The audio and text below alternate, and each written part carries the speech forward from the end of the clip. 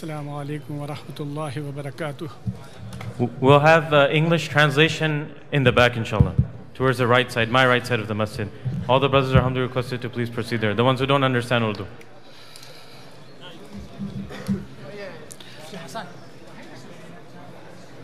Alhamdulillah. Alhamdulillah nahmaduhu wa nasta'inuhu wa nastaghfiruhu wa nu'minu bihi wa natawakkalu alayhi.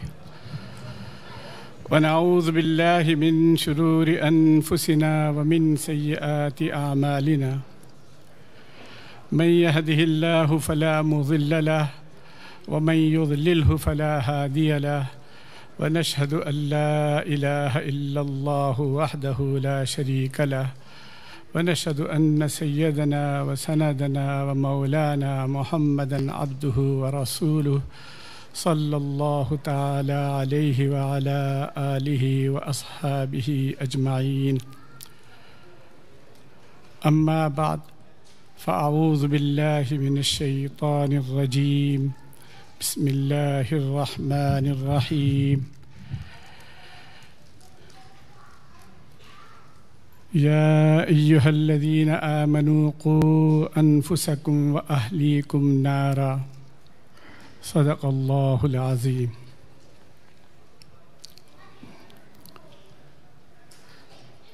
میرے بزرگوں، دوستوں، ساتھیوں، بہنیں اور مائیں اور بیٹیاں، السلام علیکم ورحمۃ اللہ وبرکاتہ.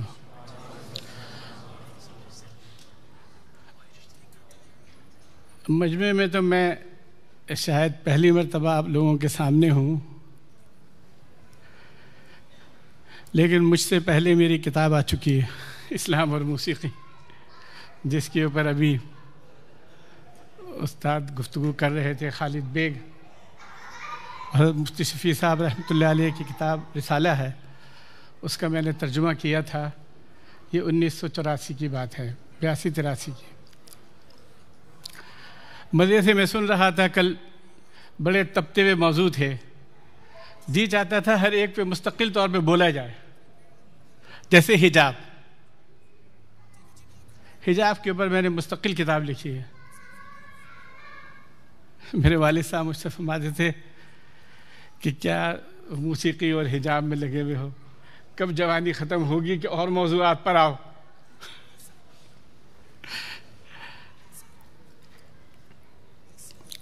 مجمع بھی ہمارا ملا جلا ہے. اس میں کچھ ہمارے مدرسے کے طلباء ہیں، ایسے جو مجھ سے براہ راست پڑھے ہوئے ہیں، کچھ ایسے جو ان کے پڑھے ہوئے سے پڑھے ہوئے ہیں، کچھ ایسے ہیں جو ہمارے دوست کالج اور یونیورسٹیز سے پڑھے ہوئے ہیں. میں یہ اس لیے کہہ رہا ہوں کہ میری جو باتیں ہوں گی شاید یہ سوچیں کوئی کہ معلوم نہیں کہاں کی ہانک رہا ہے، کہاں کی کہہ رہا ہے. اس لیے مختصر سا عرض کر رہا ہوں کہ اللہ تعالیٰ نے مجھے زندگی کے اندر بڑے عجیب موقع عطا فرمائے، اور یہ خاص اس کی مہربانی ہے. دوستو، میری ایک درخواست ہے، اگر اس کا کوئی اہتمام کر سکے تو وہ مجھ پہ احسان کرے گا کہ تصویر اور ویڈیو سے احتراز کرے. یہ تو نہیں کر رہے ساتھی، تو نہیں بنا رہے، مجھے معلوم ہے، لیکن انفرادی طور پہ بھی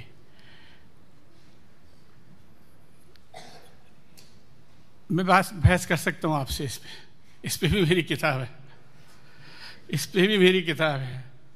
اور پہلی کتاب اس موضوع پہ میری چھپ کے آئی ہے، فلم ٹی وی VCR ایک شرعی جائزہ. یہ رسالہ میرا 1988 میں چھپا تھا اور لاکھوں کی تعداد میں چھپا. اخبار میں بھی آیا، رسائل میں بھی چھپا، اور انگلش میں بھی اس کا ترجمہ آیا ہے. اور الحمدللہ ثم الحمدللہ میرے استاد، میرے بزرگ تقی عثمانی صاحب نے اسے بے حد پسند فرمایا. اس لیے میں صرف ہوائی باتیں نہیں کر رہا. تو میں نے دارالعلوم کراچی میں پڑھا ہے، تقریباً پڑھا میں نے درجہ اعدادیہ میں نے پڑھا دارالعلوم کراچی میں. یہ وہ زمانہ تھا 1968 کا، جب دارالعلوم کراچی کے اندر ہمارے ہاں ایک دارالتربیت ہوتا تھا اور اس میں بڑا اچھا انتظام ہوتا تھا نابالغ بچوں کا۔ یہ چونکہ بچوں کی باتیں ہیں اس لیے بچوں کی مناسبت سے بات عرض کر رہا ہوں۔ تو میں بمشکل 11 سال کا 10 سال کا ہوں گا، تو ہمارے ہاں حضرت مفتی شفیع صاحب رحمۃ اللہ علیہ دارالعلوم میں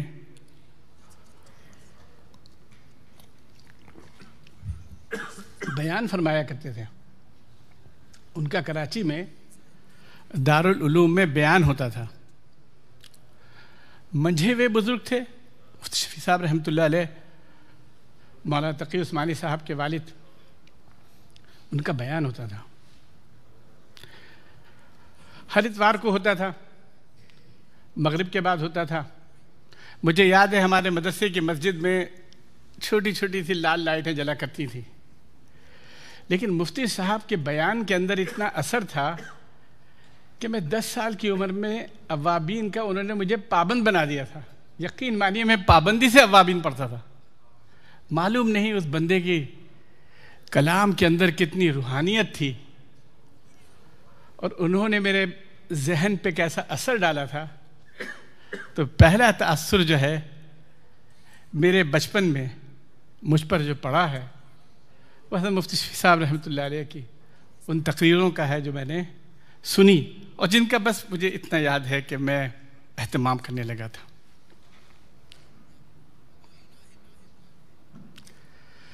ہمارے ساتھ ایک بزرگ ہوتے تھے محمد علی صاحب، مجھے تو ان سے زیادہ تعارف نہیں تھا، لیکن اتنا تھا کہ وہ ہمارے گھر آیا کرتے تھے۔ ان کے رشتے کی عزیزہ ہمارے گھر میں ہمارے مکان کے کرائے میں رہتی تھیں۔ ان کے بارے میں، یہ میں اس زمانے کی بات کر رہا ہوں، میں 10 سال 11 سال کا تھا، اس زمانے میں میں درجہ اعدادیہ میں پڑھتا تھا، تو انہوں نے ایک لائبریری قائم کی تھی اسٹوڈینٹس کے لیے، مدرسے کے بچوں کے لیے۔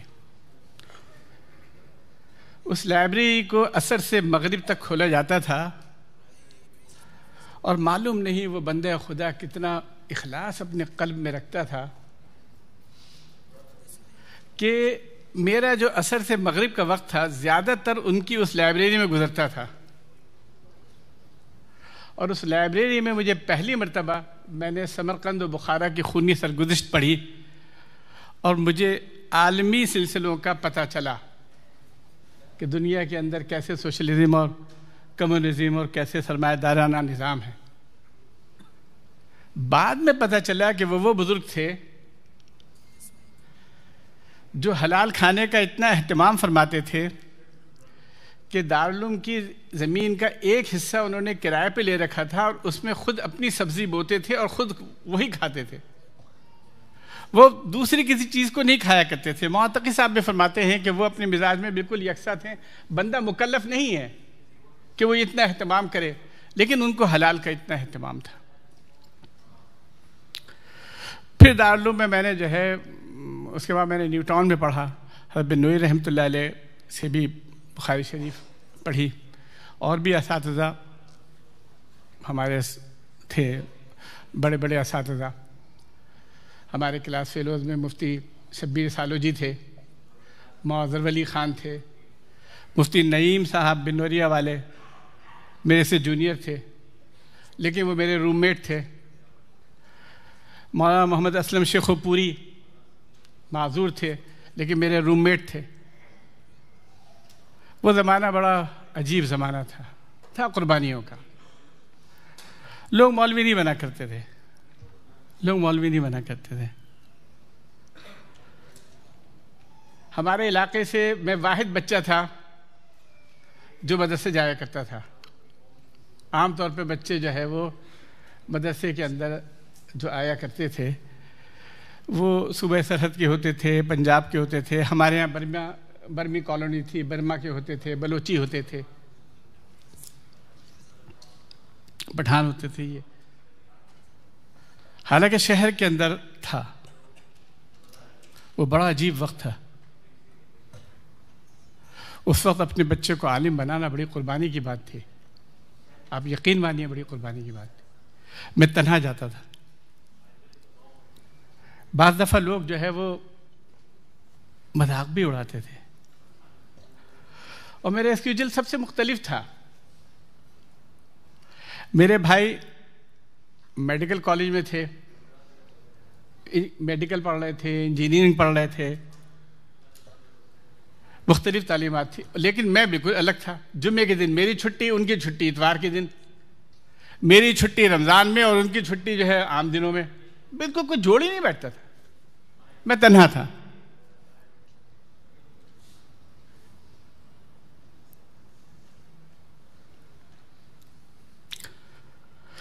لیکن میں تنہا تھا اس علاقے میں. لیکن آج اس علاقے سے بہت علماء نکلے ہیں. ناظم آباد کا جو علاقہ ہے ہمارا، وہ لڑکے، وہ بچے جن کو میں انگلیاں پکڑ کے لے جاتا تھا، وہ اس پورے علاقے میں چھائے ہوئے. بہت لڑکے ماشاءاللہ عالم بنے. اللہ نے بہت لوگوں کو قبول کیا. ہمارے محلے میں مفتی رشید صاحب رحمۃ اللہ علیہ کی رہائش تھی. حضرت ڈاکٹر عبدل صاحب ہمارے قریبی تھے، بالکل ہمارے محلے کے اندر. یہ سب میں اس لیے کہہ رہا ہوں، میں اپنی داستان اس لیے سنا رہا ہوں کہ اس میں آپ کو یہ بتا رہا ہوں کہ یہ سب کرنے کے لیے پیچھے کس کی محنت ہوتی ہے. کوئی ایسا ہوتا ہے جو زمانے سے لڑتا ہے، جو زمانے سے لڑتا ہے اور پھر جو ہے وہ کچھ کرنے کے لیے آمادہ ہوتا ہے.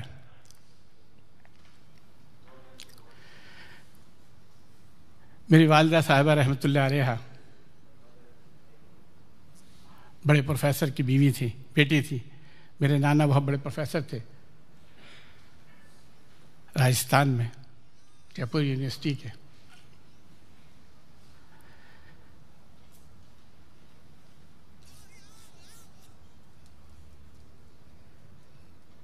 اور اس زمانے میں 1920-25 کے زمانے میں ان کی 400 روپے تنخواہ تھی. اب آپ اندازہ لگا لیں 400 روپے جو ہے اس کی کیا قیمت ہوتی ہے. گزیٹڈ آفیسر تھے، بڑے آفیسر تھے گورنمنٹ کے. والدہ میری حفظ کرتی تھیں. تو بڑی پتلی سی لڑکی، اس زمانے میں قاری حضرات سختی بھی کرتے ہیں. لیکن میری نانی کہتی تھی اس کو حفظ کرانا ہے. بہن بھائی کہتے تھے کہ مت کرو، لیکن وہ کرتی تھی. اور کہتی تھی کہ میں جنت میں جاؤں گی. نانی کی چاہت تھی، امی نے حفظ کیا. اس کے بعد اللہ تعالیٰ نے امی کو توفیق دی، اولاد کو. مجھے عالم بنایا. میرا چھوٹا بھائی بھی عالم ہے. اور آج الحمدللہ میری امی کے بطن سے نکلنے والے 50 بچے حافظ ہیں. پوتا پوتی، نواسا نواسی، پڑپوتا پڑپوتی، 125 سے زیادہ آل اولاد ہے، جن میں 30 علماء ہیں. 8 تو وہ ہیں جو ٹیکساس میں موجود ہیں، اور 10-15 یعنی اولاد نواسا نواسی، اور آسٹریلیا میں ہیں 8-10 وہ ہیں. اللہ نے کام لیا. دوستو اس کے بعد میں مختصر تھا تاکہ چونکہ تھوڑا سا، اس کے بعد میں نے کالج میں پڑھایا ہے. دارالعلوم میں پڑھایا میں نے 8 سال، اور پھر کالج میں پڑھایا 16 سال. تو وہ نسلیں جو کالج کی ہیں وہ میرے لیے اجنبی نہیں ہیں. وہ یہ نہ سوچیں کہ میں جو ان سے بات کر رہا ہوں تو شاید ایک عجیب سا انسان ہے، معلوم نہیں مولوی لوگ کیا باتیں کرتے ہیں. لیکن 16 سال میں نے ان نسلوں کو پڑھایا اسلام آباد میں، جن میں بہت سے بریگیڈیئر بنے، کرنل بنے، میجر بنے. وہ تو وہ زمین ہے جہاں پہ کہتے ہیں کہ مائیں جو ہے پوچھ کے جنتی ہیں بچہ. میجر جنو کہ جنرل جنو کہ بریگیڈیئر جنو، پوٹھوہار کی زمین کے اندر تو معروف ہے.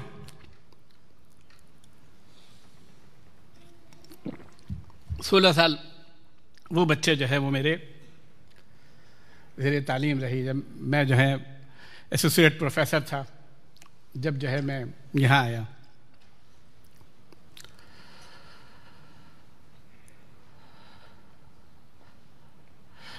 جب میں آپ کو بتاتا ہوں، جب میں کالج آیا تو میری والدہ نے، دارالعلوم سے میں نکلا تھا، دارالعلوم میں پڑھاتا تھا، پھر دارالعلوم میں نے چھوڑا تھا، تو میری والدہ نے مجھے خط لکھ کے، بیٹا میں نے تجھے ٹیچر پھٹیچر نہیں بنایا تھا، تجھے ٹیچر پھٹیچر نہیں بنایا تھا، تجھے ٹیچر پھٹیچر نہیں بنایا تھا، میں تجھے ماسٹر بنا دیتی، بیٹا تجھے اگر کالج میں ہی پڑھاتا تھا تو ایم اے کرا دیتی، میں نے تجھے تو مولوی بنایا تھا۔ یقین مانو دوستو، 2 سال بھی میری امی نے مجھے آزاد نہیں چھوڑا، اتنا رونا دھونا لگایا کہ پھر میں نے کالج کے ساتھ مدرسے کو پڑھایا ہے۔ 6 سال دارالعلوم میں مسلسل پڑھایا، 1-8 سال کا وقفہ ہوا، 1-2 سال کا، اور پھر جو امی جان کے رونے دھونے نے مجھے مدرسے میں لگایا، تو آج جو ہے میں اللہ تعالیٰ کے فضل و کرم سے، میرا خیال ہے 1984 میں بھی میں 83-84 میں بھی ریاض الصالحین وغیرہ پڑھاتے ہوئے گیا تھا، اور 90 سے تو الحمدللہ اللہ تعالیٰ کا بہت ہی فضل و کرم ہے، بہت ہی فضل و کرم ہے۔ بہت ڈرتے ڈرتے موت تک صاحب سے پوچھا تھا، حضرت یہ لوگ میرے پیچھے پڑے ہوئے ہیں ابو داؤد پڑھانے کے لیے، مسلم پڑھانے کے لیے، کہنے لگے بسم اللہ کرو۔ یہ جو اولاد ہے جو ہمارے ہاتھ میں آتی ہے، یہ اللہ کی امانت ہے، یہ اللہ کی امانت ہے۔ کل مولود یولد علی الفطرہ فأبواہ یحودانہ او ینصرانہ او یمجسانہ۔ ہر بچہ فطرت پہ پیدا ہوتا ہے، اللہ تعالیٰ کا اعلان ہے، ہر بچہ فطرت پہ پیدا ہوتا ہے، ماں باپ اس کو یہودی بناتے ہیں، نصرانی بناتے ہیں، مجوسی بناتے ہیں۔ معلوم ہوا بچے کا شیپ ہم بناتے ہیں، بچہ ہم بناتے ہیں، ہمارے حوالے کیا جاتا ہے کہ ہم اس کا کیا کرتے ہیں۔ حدیث ہے، واضح حدیث ہے۔ ہم لوگ بڑے فخر سے کہتے ہیں، بلکہ ہمارے یہاں کے ڈرتے ڈرتے لوگ جو مغرب سے متاثر ہیں وہ کہتے ہیں کہ یہودی عورتیں جو ہیں وہ جب حمل سے ہوتی ہیں تو خوب میتھمیٹکس پڑھتی ہیں، خوب سائنس پڑھتی ہیں، خوب دماغ اس میں لگاتی ہیں، اور ہمیں بتاتے ہیں کہ ہم مسلمان جو ہیں ایسے ہیں کہ نہ سائنس کا علم ہے، نہ کسی چیز کا علم ہے، نہ کسی چیز۔ اللہ کے بندو، ہمارے یہاں بھی وہ مائیں ہیں جو قرآن کریم جو ہے وہ حفظ کے حمل کے زمانے میں کثرت سے قرآن کریم پڑھتی ہیں، خصوصاً وضو کا اہتمام کرتی ہیں، دعاؤں کا اہتمام کرتی ہیں۔ ان ماؤں کے بچے کیا نکلتے ہیں؟ حضرت شیخ رحمۃ اللہ علیہ فرماتے ہیں کہ میری جو دادی تھی وہ اہتمام کرتی تھی وضو کا، تو میرے والد صاحب جو ہے وہ چھوٹی سی عمر میں جو ہے بہت کچھ یاد کر گئے تھے، چھوٹی سی عمر میں 4 سال کی عمر میں جو ہے وہ کچھ پارہ یاد کر گئے تھے، حالانکہ اس عمر میں نہیں یاد کر پاتا آدمی، لیکن وہ برکتیں۔ مسلمان عورتیں بھی ایسا کرتی ہیں اور اہتمام سے کرتی ہیں۔ تو بچے کو شیپ تو ہم دیتے ہیں۔ ہم ایک متضاد سوسائٹی میں بیٹھے ہوئے ہیں۔ میرے دوستوں، یہ بات کہتے ہوئے تو لوگ کہتے تو نہیں ہیں، لوگ کہتے نہیں ہیں، ہمت نہیں ہے لوگوں میں، لیکن میرے لیے یہ سوسائٹی اجنبی نہیں ہے۔ 23 سال سے میں بھی یہاں ہوں، مجھے کوئی ان سے وہ نہیں ہے کہ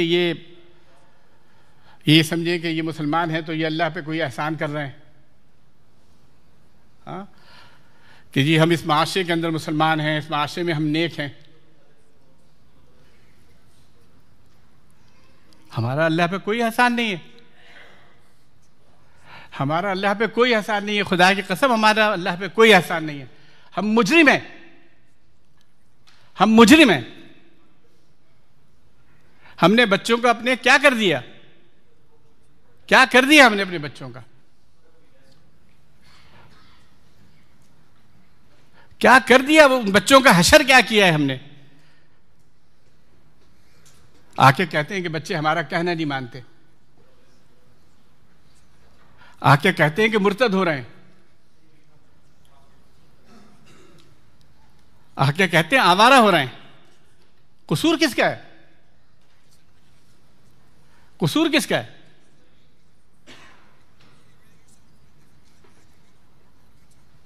ہمیں تو ندامت ہونا چاہیے. ہم مجرم ہیں. ہمارا فرض تھا کہ اپنے بچوں کو جو ہے وہ دینی ماحول میں میسر کرتے.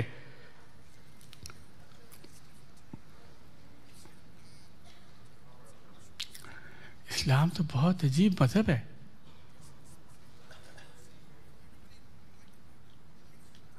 اللہ رب العزت نے ارشاد فرمایا یا ایھا الذین آمنوا قوا انفسکم واہلیکم نارا.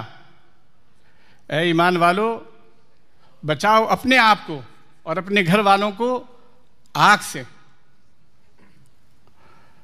وقودها الناس والحجارہ، اس کا ایندھن انسان اور پتھر ہیں. علیہا ملائکۃ غلاظ شداد لا یعصون اللہ ما امرہم ویفعلون ما یؤمرون. اس آگ کے اوپر فرشتے ہیں سخت مضبوط دل کے. لا یعصون اللہ ما امرہم، اللہ کی طرف سے جو ان کو حکم ملتا ہے وہ اس میں کوئی نافرمانی نہیں کرتے. وَيَفْعَلُونَ مَا يُؤْمَرُونَ، اور جو کہا جاتا ہے وہ کرتے ہیں. اللہ تعالیٰ نے اتنے سخت الفاظ استعمال کیے اس لیے کہ ہمارا دل ٹوٹتا ہے بچے کو نیند سے جگاتے ہوئے. فجر کی نماز کے لیے ہم کیسے جگائیں؟ بچہ رات دیر سے آیا ہے. بچوں کو کیسے ہم جو ہے وہ روزے کی کہیں؟ دن بہت لمبا ہے، ہمیں گزرنا پڑتا ہے. اللہ تعالیٰ نے تو صاف کہہ دیا، اللہ تعالیٰ نے صاف کہہ دیا علیہا ملائکۃ غلاظ شداد لا یعصون اللہ ما امرہم ویفعلون ما یؤمرون. یہ ذمہ داری ہے. اور کتنی باریکی سے، کتنے دھیان کے ساتھ بچہ پیدا ہو تو اس کے کان میں اذان کہو. سب سے پہلی چیز اس کے کان میں اذان ہونا چاہیے. اس کو جب بولنا سیکھے سب سے پہلے لا الہ الا اللہ بولنا سکھاؤ. 7 برس کا ہو جائے تو نماز کا حکم کرو. 7 برس کا بچہ تو مکلف نہیں ہے. 7 برس کا بچہ مکلف نہیں ہے. ہم تو یہاں پہ عقل پہ چلتے ہیں. 7 برس کا بچہ مکلف نہیں ہے، لیکن یہ تو رسول صلی اللہ علیہ وسلم نے ارشاد فرمایا کہ 7 برس کا ہو جائے تو اس کو نماز کا حکم کرو، اور 10 برس کا ہو جائے تو سختی کرو، اور بچوں کے بستر الگ کر دو. یہ ہمارے رسول اللہ صلی اللہ علیہ وسلم نے بتایا. کیا 7 برس کا بچہ جو لڑکا بالغ ہونے میں ابھی اس کو 4 سال چاہیے، 5 سال چاہیے، 3 سال چاہیے، لڑکی کو بھی کچھ وقت چاہیے، اس سے پہلے سے پریکٹس کرائی جا رہی ہے؟ کیوں؟ تاکہ جب فرض آئے تو اس وقت بچے کو دقت نہ ہو. بچہ عادی ہو چکا ہو. بچہ عادی ہو چکا ہو. اور کتنی باریکی سے 7 سال کی عمر. حضرت تھانوی رحمۃ اللہ علیہ، مولانا اشرف علی صاحب تھانوی رحمۃ اللہ علیہ فرماتے ہیں کہ مجھے خیال آیا کہ 7 سال کی عمر کیوں رکھی ہے، 6 سال کی کیوں نہیں رکھ دی. ایک مرتبہ میں نے کہا 6 سال کے بچوں کو بھی لے آیا کرو. وہ بچے نے پیشاب کر دیا. 7 سال کے بچے نہیں کرتے، ان کا مثانہ اتنا مضبوط ہو جاتا ہے.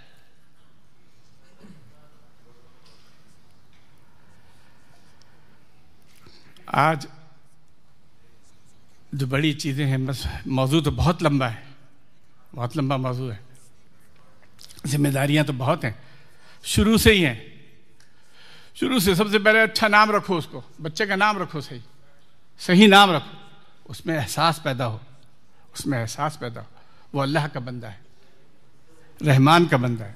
اللہ تعالیٰ کو سب سے زیادہ پسند نام عبداللہ اور عبد الرحمن ہے. نام رکھو تو فعبدو، عبد القادر، عبد الحی، ایسے نام رکھو. حی پہ رکھو. پیغمبروں کے نام رکھو، رسول صلی اللہ علیہ وسلم نے رکھے. ایسے نام رکھو کہ بچے کو جب پکارا جائے تو اسے احساس ہو کہ وہ کیا ہے. اس سے پوچھو بیٹا تمہارے نام کا کیا مطلب ہے. آپ نے اس کا نام بھی اگر ایسا رکھ دیا تو ساری زندگی وہ بھٹکتا پھرے گا، چاہے وہ لڑکی ہو چاہے وہ لڑکا ہو. یہ نام معمولی چیز نہیں ہوتی، یہ معمولی چیز نہیں ہوتی دوستو. نام معمولی چیز نہیں ہوتی. نام پوری زندگی چلتی ہے. بہت دفعہ میں نے بچوں سے پوچھا بیٹا تمہارا نام، اس نے بتایا، فخر سے بتاتا ہے. میں نے کہا وہ کون تھے؟ کہا وہ بہت بڑے سپہ سالار تھے. بہت بڑے وہ تھے. بچوں میں احساس پیدا ہو, اچھا نام, اچھی صحبت دو ان کو, اچھا ماحول دو. ہمارے ہاں تو اصل میں اس کا تصور نہیں ہے نا. ہم تو اللہ تعالیٰ ہمارے گناہوں کو معاف فرمائے, اللہ تعالیٰ معاف فرمائے, اس لیے کہ دوستو ہم تو بوڑھے ہو گئے, ہم تو گزار گئے اپنی. ہماری نسلوں کا کیا ہوگا اور نسلوں کی نسلوں کا کیا ہوگا, وہ ہمارے اختیار میں نہیں ہے. وہ ہمارے اختیار میں نہیں ہے. وہ بڑی توجہ کے محتاج ہیں, بڑی توجہ کے محتاج ہیں.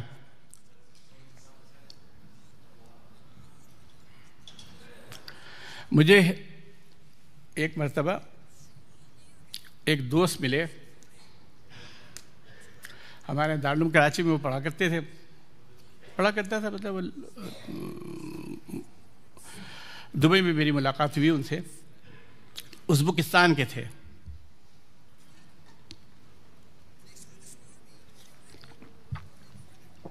اور خاص صاحب ہدایہ کے محلے کے. ہمارے صاحب ہدایہ جو ہیں وہ تو ہم سب کے محسن ہیں. صاحب ہدایہ ازبکستان جو ہے, بخارا ہے, سمرقند ہے, ترمیز ہے, یہ سارے ازبکستان تو جو ہے وہ گویا کہ علوم کا ذخیرہ, علوم اس نے بہت دی ہیں. اصول شاشی وغیرہ سارے وہاں کے ہیں, نصفی کنز والے. وہ مجھے ملے. میں نے ان سے ایک بات پوچھی کہ آپ مجھے یہ بتائیں کہ آپ جو ہے وہ ان کی عمر یعنی وہ ان کی پیدائش جو ہے 70 سے پہلے کی تھی. میں نے کہا آپ پیدا ہوئے 70 سے پہلے, آپ نے تو روس کا کمیونسٹ زمانہ دیکھا ہے. تو روس کے کمیونزم کے زمانے کے اندر تو بہت سختی تھی, بہت سختی تھی. تو آپ تو اپنے بچوں کو جو ہے وہ کیسے جو ہے بچے دیندار رہتے تھے؟ تو آپ کے زمانے میں تو بہت زیادہ آوارگی ہوتی ہوگی بچوں کی, لڑکیوں کے لیے بڑا مسئلہ ہوتا ہوگا, لڑکوں کے لیے بڑا مسئلہ ہوتا ہوگا.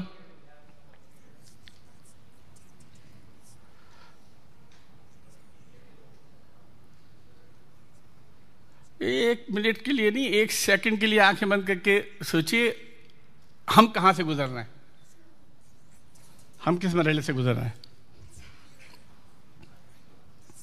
میں نے پوچھا تو آپ کے یہاں تو مذہب کی بات نہیں کر سکتے ہوں گے. کہاں ہمارے یہاں نہیں کر سکتے تھے. میں نے کہا تو پھر آپ کے یہاں کی بچیاں اور آپ لوگ تو میں تو آوارگی بہت ہوگی. کہنے لگے ہمارے یہاں مذہب کی بات کرنا جرم تھا, جرم. اسکولوں میں اگر پتہ چل جاتا تھا کہ ہمارے ماں باپ نے کلمے کے علاوہ مذہب کی باتیں کی ہیں, دین کی باتیں کی ہیں, تو پکڑ لیا جاتا تھا, سزا ہوتی تھی. تو میں نے کہا پھر تم بچتے کیسے تھے؟ انہوں نے کہا ہمارے امی ابا بچپن سے اس بات کا خیال رکھتے تھے کہ ہم سے یہ کہتے تھے کھانا دائیں ہاتھ سے کھاتے ہیں, کھانا سیدھے ہاتھ سے کھاتے ہیں, پانی سیدھے ہاتھ سے پیتے ہیں, استنجا الٹے ہاتھ سے کرتے ہیں, کھانا بیٹھ کر کھاتے ہیں, کھانا اس طرح سے کھاتے ہیں. ایٹیکیٹ سکھاتے تھے, ادب. ہم مسلمان ہیں بیٹا, ہمارا ادب یہ ہے, ہم ان لوگوں سے نہیں ملتے, ہم الگ رہتے ہیں, ہم ان میں گھلتے ملتے نہیں. یہ نہیں کہتے تھے کہ یہ اس طرح سے ہے, یہ شریعت ہے, یہ محمد نے سکھایا, یہ اس طرح ہم کہہ ہی نہیں سکتے تھے. وہاں تو سزائیں آتی تھی. لیکن الحمدللہ وہ کہتا ہے الحمدللہ ثم الحمدللہ, جب آزادی ہوئی ہے تو ہم مسلمان ہی تھے, ہمیں کوئی دقت نہیں ہوئی. اور واقعہ بھی یہی ہے. جن لوگوں نے, آپ تحقیق کر کے دیکھ لیجئے اللہ تعالیٰ نے کیسے وہاں دین کو محفوظ رکھا. تو رسول اللہ صلی اللہ علیہ وسلم نے ہمیں بچپن سے, ہمیں شروع سے سکھایا. حضور اقدس صلی اللہ علیہ وسلم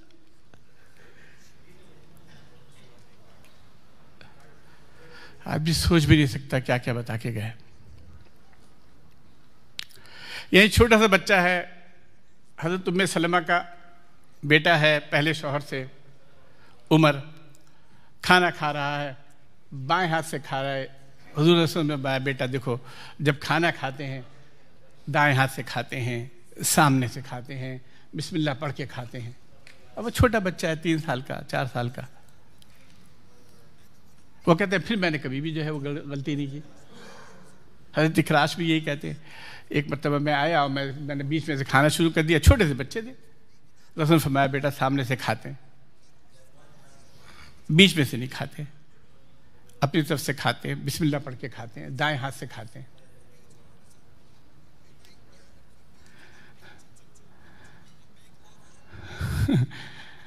بڑے دیکھیں میں نے بھی بڑے لوگوں سے ملاقات ہوئی ہے ایٹیکیٹس کے نام پہ. ایٹیکیٹس، ان کے ایسے ایٹیکیٹس ہوتے ہیں، ایسے کاٹیں گے روٹی، ایسے کاٹیں گے، ایسے اس کو بوٹی میں لگائیں گے، ایسے کانٹے میں لگائیں گے، ایسے کر کے کھا جائیں گے. یا اللہ جو کام ہم چند سیکنڈوں میں کر لیں وہ اسی ایٹیکیٹس کے نام پہ. ایٹیکیٹس ہمیں سرکار دو عالم صلی اللہ علیہ وسلم نے سکھائے، رسول اللہ صلی اللہ علیہ وسلم نے سکھائے.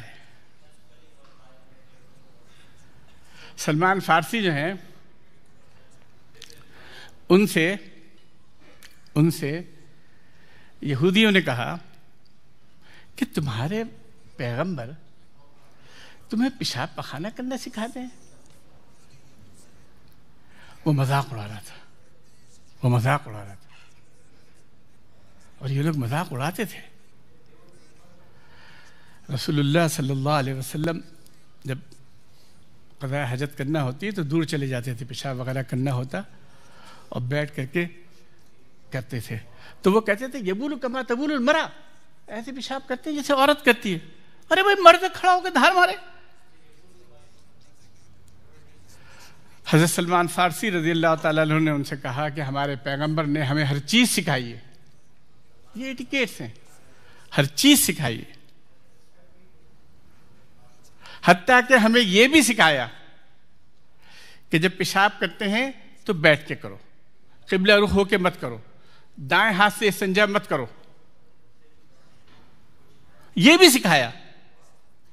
کوئی چیز اسلامی تعلیمات میں نہیں ہے ایسی جو نہ ہو، آپ کو جس کی ضرورت نہ ہو. یہ ساری چیزیں تو مائیں سکھاتی ہیں، باپ سکھاتا ہے.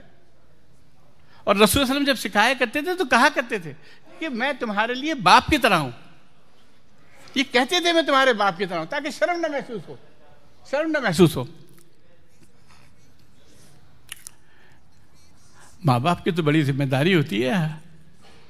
ہم تو ڈھالتے نسل کو.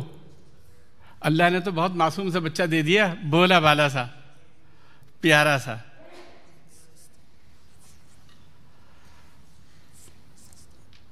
ہم کیا کرتے ہیں اس کا حشر ہمیں ہی پتہ ہے.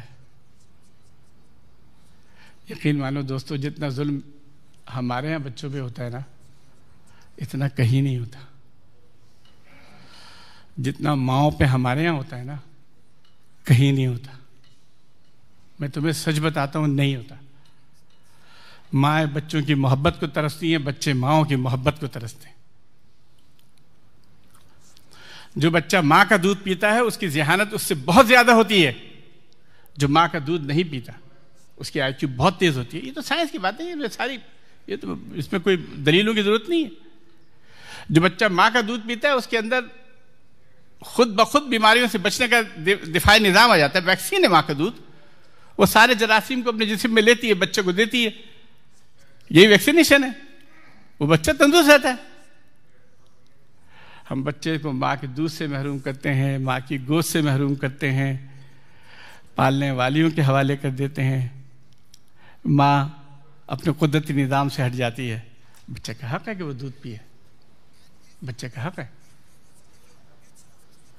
والوالدات یرضعن اولادہن حولین کاملین.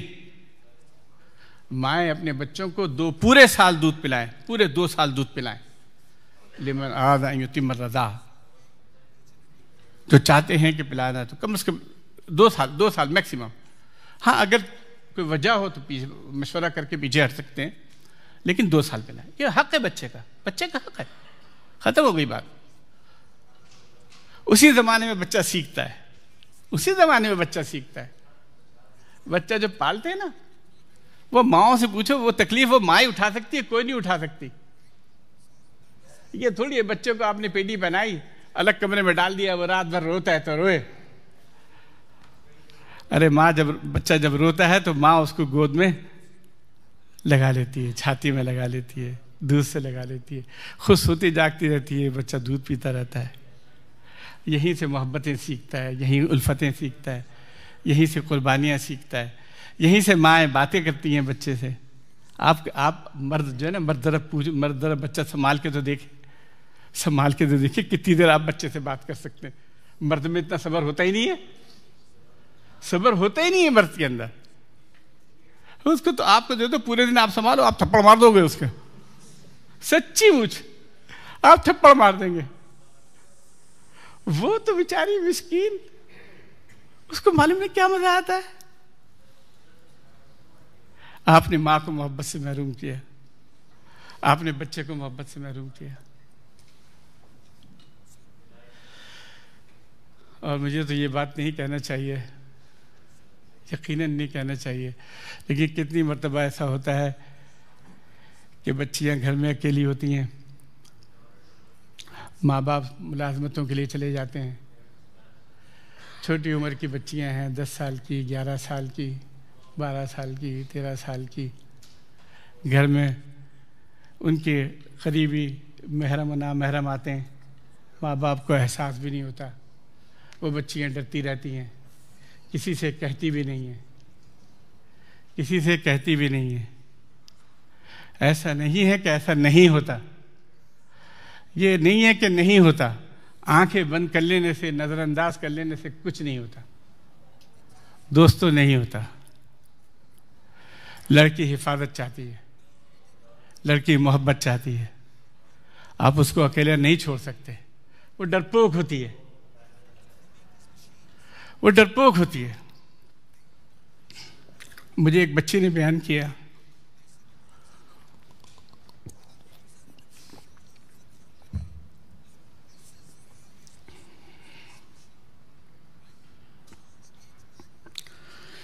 کہنے لگی میں بازار گئی،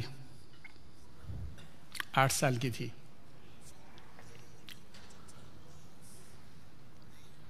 اور دکان میں جو ہے میرا ہاتھ ایک شخص نے پکڑ لیا.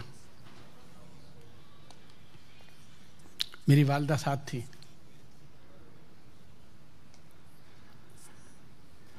لیکن میرے اوپر ایسی دہشت طاری ہوئی، میں ہاتھ چھڑاتی رہی، ہاتھ اس نے نہیں چھوڑا، لیکن میری آواز نہیں نکل رہی تھی، آواز نہیں نکل رہی تھی. اللہ نے بنایا ہی ایسا ہے یار، ایسا بنایا اللہ نے. وہ کوئی شیر تھوڑی ہوتی ہے کیا آپ اس کو ہالی ووڈ کی فلموں میں دیکھو. وہ بھائی وہ سیدھی سادھی سی ہوتی ہے. ہر عورت عورت ہوتی ہے، ہر مرد مرد ہوتا ہے. مرد کو اللہ نے طاقتور بنایا ہے. اور چھوٹی بچی، 8 سال کی بچی، ایک 30 سال کا مرد اس کا ہاتھ پکڑ لے، سہم جاتی ہے. وہ کہتی میں معلوم نہیں کیسے ذرا اس کا ہاتھ ڈھیلا ہوا اور اس نے چھوڑا اور یہ بھاگی. 3 دن اس کو بخار رہا ہے اس بچی کو.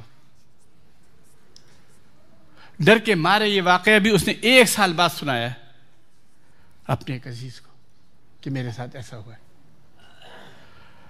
اور جن بچیوں کو آپ گھروں میں اکیلا چھوڑ دیتے ہیں، آپ کو خیال ہے کہ آپ نے ان کا کیا کیا؟ اور اللہ تعالیٰ ہم سب کو معاف کرے. یہ تو میرا موضوع ہے دوستو، یہ تو میرا موضوع ہے جو آپ لوگوں نے چھین لیا. موسیقی بھی مجھ سے چھین لی، تو حجاب بھی مجھ سے چھین لیا، تو فلم ٹی وی VCR بھی مجھ سے چھین لیا. اس پہ تو میں نے یار برسوں کام کیا ہے، میری تو کتابیں ہیں اس پہ. ہم کیا کرتے ہیں اب؟ پہلے زمانے میں بائیں نالائق جو ہوتی تھی وہ افیم دے دیتی تھی کہ بچہ افیم پیے گا کھائے گا تو سکون سے، ماں کو کوئی تکلیف ہی نہیں ہے. اب ہم اسے موبائل دے دیتے ہیں، اب ہم اسے موبائل دے دیتے ہیں. ہماری فہم فارغ ہو گئے، ڈیوٹی کر کے آئے، سروس کر کے آئے، کیا کریں، کیا بچے کو وقت دے. ہمارا دماغ تھک جاتا ہے، موبائل دے دیا، اس کو ٹی وی کھول کے دے دیا. وہ تو خالی تختی ہے، وہ خالی تختی ہے، وہ تو خالی تختی ہے۔ رسول اللہ صلی اللہ علیہ وسلم نے فرمایا کہ ماں باپ بناتے اس کو، یہودی، مجوسی، نصرانی ماں باپ بناتے، وہ تو مسلمان ہے، وہ تو فطرتاً درست ہے، آپ نے خراب کیا، وہ اس کا عادی ہو جاتا ہے۔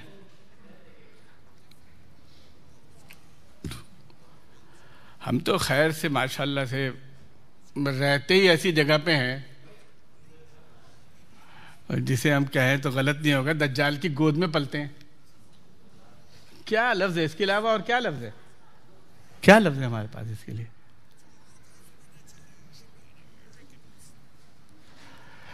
یہاں تو دوستو حال یہ ہے کہ ٹی وی دیکھ دیکھ کے، فلمیں دیکھ دیکھ کے بچے وہ ذہنی بیماریوں میں مبتلا ہو رہے ہیں کہ برطانیہ کی تحقیق تو یہ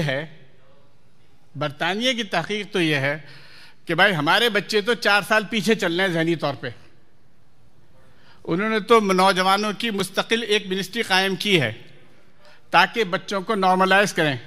آپ پڑھ کے دیکھ لیں، بی بی سی کی رپورٹ بتا رہا ہوں آپ کو۔ جو لڑکے لڑکیوں کے پیچھے بھاگا کرتے تھے 14 سال کی عمر میں، 15 سال کی عمر میں، وہ اب 18 سال کی عمر میں بھاگتے ہیں، اور جو کام جو ہے ان کو 18 سال کی عمر میں کرنا چاہیے وہ 20-22 سال کی عمر میں کرتے ہیں۔ وہ تو اس پہ بہت پریشان ہیں کہ ہم نے تو ان کو یہ ٹی وی، وی سی آر یہ سب دے دلا کر کے ہم نے ان کو ظاہری طور پر ختم کر دیا۔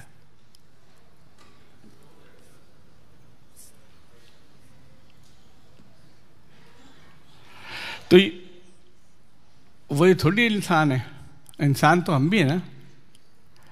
سوچو ہم نے کیا حشر کیا بچوں کا، پھر ہم کیوں ان سے کہتے ہیں کہ تم جو ہے ہماری عزت نہیں کرتے، تم دین پہ نہیں چلتے، تم نمازوں کا اہتمام نہیں کرتے، تم ملحد ہو رہے ہو، تم بات نہیں سنتے، تم جواب دیتے ہو، تم زور سے بولتے ہو۔ ہم نے اس کو کتنا وقت دیا؟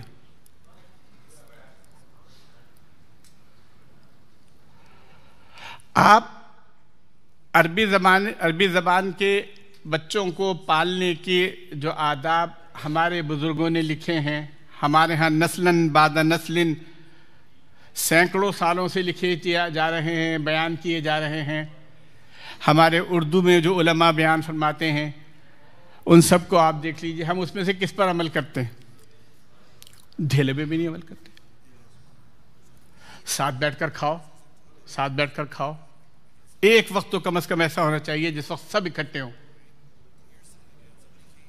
کھانے کے اندر متنازع باتیں مت کرو۔ ہمارے تبلیغی بھائی کہتے ہیں، اور بالکل صحیح بات کہتے ہیں، گھروں میں تعلیم کا اہتمام کرو، گھروں میں تعلیم کا اہتمام کرو۔ بچے کیسے سیکھیں گے کچھ؟ میرے ایک دوست کہنے لگے، وہ بڑے آدمی ہیں، پہلے میری سمجھ میں نہیں آتی تھی ان کی بات،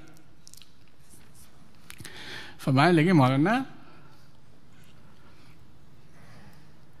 ہم سمجھتے ہیں کہ ہمیں آتا ہے تو بچوں کو بھی آتا ہے، جو چیزیں ہم کرتے ہیں بچے خود بخود سیکھتے جاتے چلے جاتے ہیں، ان کو بغیر بتائے وہ خود بخود بنتے چلے جا رہے ہیں۔ لیکن جب تھوڑے عرصے کے بعد جب ہمیں ہوش آتا ہے نا، تو وہ بچے ہمارے نہیں ہوتے، وہ ہمارے لیے بالکل اجنبی ہو جاتے ہیں۔ ہم ان سے بات کرتے ہیں تو وہ تو لگتا ہی نہیں ہے کہ وہ ہماری بات سمجھتے ہیں۔ گیپ، جنریشن گیپ، فخر سے بیان کرتے ہیں، ابو آپ کہاں سمجھتے ہیں ان باتوں کو؟ آپ کے زمانے کی بات اور ہے، ہمارے زمانے کی بات اور ہے، آپ میں کیا عقل ہے؟ ہر گھر کا مسئلہ ہے، ہر گھر کا مسئلہ ہے، اس لیے کہ ہم نے وقت نہیں دیا ان کو۔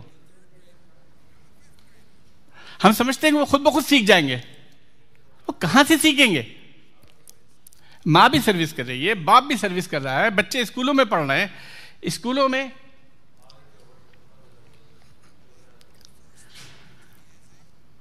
جو کچھ بھی ہے وہ کیا بتاؤں دوستوں، مجھ سے زیادہ تو آپ کو پتہ ہے۔ ہماری ہمت نہیں ہوتی کسی سے بات کرنے کا، بحث کرنے کا، تو ہمارے بچے کیسے بحث کر لیں گے بھائی؟ آپ مجھے بتاؤ کہ ہمارے بچے کیسے جو ہے ان سے کھلم کھلا بہادری کے ساتھ بحث کریں گے اسلام پر، اسلامی موضوعات پر؟ ہمارے حلیے میں تو کہیں پہ بھی اسلام نہیں آیا، ہماری زندگی کے اندر تو کوئی اسلام نہیں آیا. ہم سمجھتے ہیں کہ ہمارے بچے اتنے بہادر ہوں گے کہ کوئی اسلام پر اعتراض کرے گا، اسلام کی باتوں کے خلاف بات کرے گا تو وہ جواب دے دیں گے. کہاں سے جواب دے دیں گے؟ کہاں سے ہمت آئے گی؟ ہم نے کتنا وقت ان کو دیا ہے؟ آپ نے سوچا ہے کبھی؟ ابو جہل جو ہے وہ تو پوری اسلامی تاریخ میں ہر ایک جانتا ہے، ہر ایک جانتا ہے ابو جہل سب جانتے ہیں. رسول صلی اللہ علیہ وسلم نے فرمایا فرعون ھذہ الامہ، ابو جہل.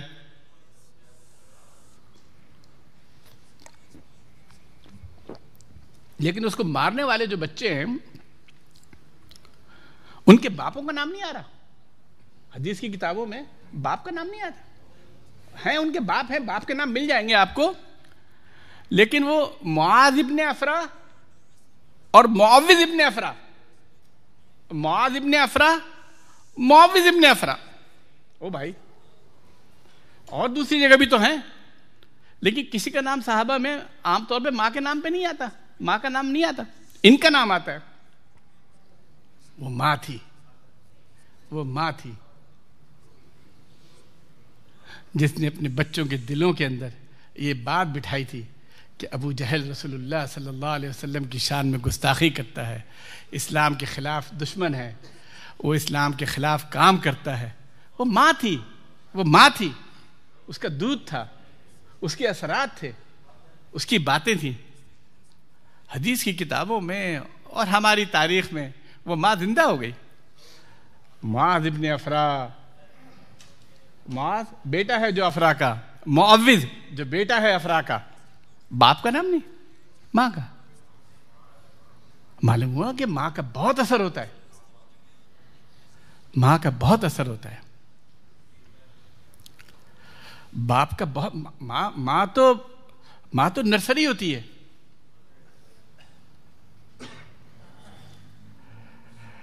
ہم لوگ اصل میں مغرب نے ہم لوگوں کی کھوپڑی سب کی الٹ کر دی ہے، الٹ ہو گئی ہے. عورتیں ہمارے یہاں فارغ نہیں ہیں، ہمارے یہاں عورتیں فارغ نہیں ہیں بھائی. ہمارے یہاں عورتیں بچے بناتی ہیں، مائیں بچے بناتی ہیں، ان کو دین سکھاتی ہیں. باپ کماتا ہے، مائیں اولاد پہ وقت لگاتی ہیں. دعائیں سکھانا، نماز سکھانا، دین سے محبت سکھانا، یہ باتیں ساری ماں سکھاتی ہے. لیکن ہم نے تو اس کو بیچاری کو اس کے فریضے سے ہٹا دیا، بچوں پہ بھی ظلم کیا اور ماں پہ بھی ظلم کیا. اور باپ کی بھی ذمہ داری ہوتی ہے، باپ کی بہت ذمہ داری ہوتی ہے.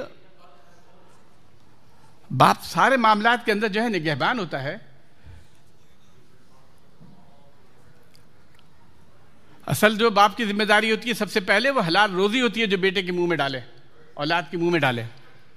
حلال روزی کھیل نہیں ہے، حلال روزی کھیل نہیں ہے.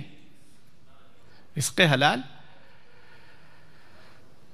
امام بخاری رحمۃ اللہ علیہ کے جو حالات آتے ہیں تو ان کے والد کے بارے میں آتا ہے، چھوٹی عمر میں ہی انتقال ہو گیا تھا امام بخاری رحمۃ اللہ علیہ کے والد کا. تو انہوں نے والد کو ہوش میں نہیں دیکھا زیادہ. تو جب انتقال ہوا تھا تو انہوں نے فرمایا تھا کہ میں نے جو پیسے چھوڑے ہیں اس میں ایک پیسہ بھی حرام کا نہیں ہے، حرام کا نہیں ہے. اور بیوی نیک صالح تھی. تو وہ کہتی تھی مائیں ہوتی تھیں، ان کے مشن ہوتے تھے. عورتیں بڑی عجیب و غریب ہوتی ہیں، بہت عجیب ہوتی ہیں، ہم سوچ بھی نہیں سکتے. وہ بی اماں جو ہیں، بی اماں حضرت شیخ رحمۃ اللہ علیہ کی جو پر نانی بنتی ہیں، ایک بات ان کے دماغ میں آئی، ایک سیدھی سی بات دماغ میں آئی کہ ہمارے خاندان میں اسماعیل جو ہے وہ اس کی بیوی مر گئی ہے، تو جی چاہتا ہے ہمارے یہاں کی کوئی بیٹی دے دے اسے. وہ دے دی. معلوم نہیں کس نیت سے دی تھی، کیسے دی تھی، کیا اولاد پیدا ہوئی ہے. ماں یحییٰ، ماں الیاس، حضرت شیخ، یہ پورا خاندان کا خاندان ایسا کہ میں سمجھتا ہوں شاید اس زمانے کے اندر مسلمانوں کا کوئی گھرانہ ہو جس تک اس خاندان کا احسان نہ پہنچا ہو. دین کی کوئی نہ کوئی بات جو ہے اس خاندان کے کتابوں کے ذریعے، اس خاندان کی تبلیغی جماعت کے ذریعے. وہ ایک عورت تھی، اس کا عزم تھا، اس کا ارادہ تھا. حالات پڑھ کے دیکھیں، حالات پڑھ کے دیکھیں، مائیں کیا ہوتی ہیں، باپ کیا ہوتے ہیں. اللہ تعالیٰ اس کی برکت عطا فرماتا ہے. تو دوستو یہ چیز جو ہے نا، یہ ذمہ داری سے بھاگنا، یہ تو چلنے والی چیز نہیں ہے. اللہ تعالیٰ کی طرف سے اولادیں ہمارے لیے امانت ہیں. اس زمانے کے اندر مختصر سی بات کروں گا چند جملوں کے اندر کہ دوستو یہ جو فتنہ ہے نا ویڈیو ٹی وی کا، اور یہ اب جو موبائل فون کا ہے، یہ فتنہ معمولی نہیں ہے. یہ معمولی فتنہ نہیں ہے. اس پہ آپ جو چاہو بحث کر لو، جتنی چاہو بحث کر لو، لیکن دیکھو ایک بات، نمبر 1، کوئی انسان کسی نامحرم عورت کو نہیں دیکھ سکتا. قل للمؤمنین یغضوا من ابصارہم، قرآن کا اٹل اصول ہے، نہیں دیکھ سکتے آپ کسی نامحرم عورت کو. قل للمؤمنات یغضضن من ابصارہن، آپ کہہ دیجئے مومن عورتوں سے اپنی نگاہیں جھکا کے رکھیں، وہ بھی نہیں دیکھ سکتی بلا ضرورت. یہ طے ہے. موسیقی رسول اللہ صلی اللہ علیہ وسلم آلات توڑنے کے لیے بھیجے گئے. بے پردگی، اعضاء کھلے ہوئے ہوں، بازو کھلے ہوئے ہوں، پیٹ کھلے ہوئے ہوں، ران کھلے ہوئے ہو، سب ناجائز ہے. میں ختم کر رہا ہوں. سب ناجائز ہے. موسیقی بھی، ناچ گانا بھی، نامحرم عورت کو دیکھنا بھی، یہ ساری چیزیں. اور ہمارے ساتھ موبائل فون میں یہ سب ہوتا ہے. جتنا ہو سکے دوستو ہم محتاج ہیں اس چیز کے کہ اس پہ غور کریں اور کوشش کریں کہ کم از کم جو ہے وہ استعمال میں ہو. چونکہ میں تو تقی عثمانی صاحب کی خدمت میں 1976 میں جب پڑھا کرتا تھا، اس وقت بھی میں نے ان سے اس سلسلے میں بات کی تھی، اور بعد میں جب فلم ٹی وی VCR لکھا تب بھی بات کی تھی. مولانا کی اپنی رائے تھی، لیکن اب وہاں بہت شدت سے کہنے لگے ہیں کہ یہ بہت بڑا فتنہ ہے. دوستو ایمان کو سلامت رکھنا مشکل ہو جاتا ہے، نگاہوں کی وجہ سے ایمان جاتا رہتا ہے. تو بچوں کو ٹی وی پہ لگا دینا اور اس سے یہ سمجھنا کہ بچے سنبھل جائیں گے، ہم ان کو سکھا رہے ہیں، یہ سب ہماری غفلت کی باتیں ہیں. یہ منتشر سے خیالات تھے، اب وقت ختم ہو رہا ہے. انشاءاللہ پھر کسی وقت اللہ تعالیٰ نے چاہا تو آپ حضرات کے ساتھ نشست رکھیں گے. وآخر دعوانا ان الحمدللہ رب العالمین.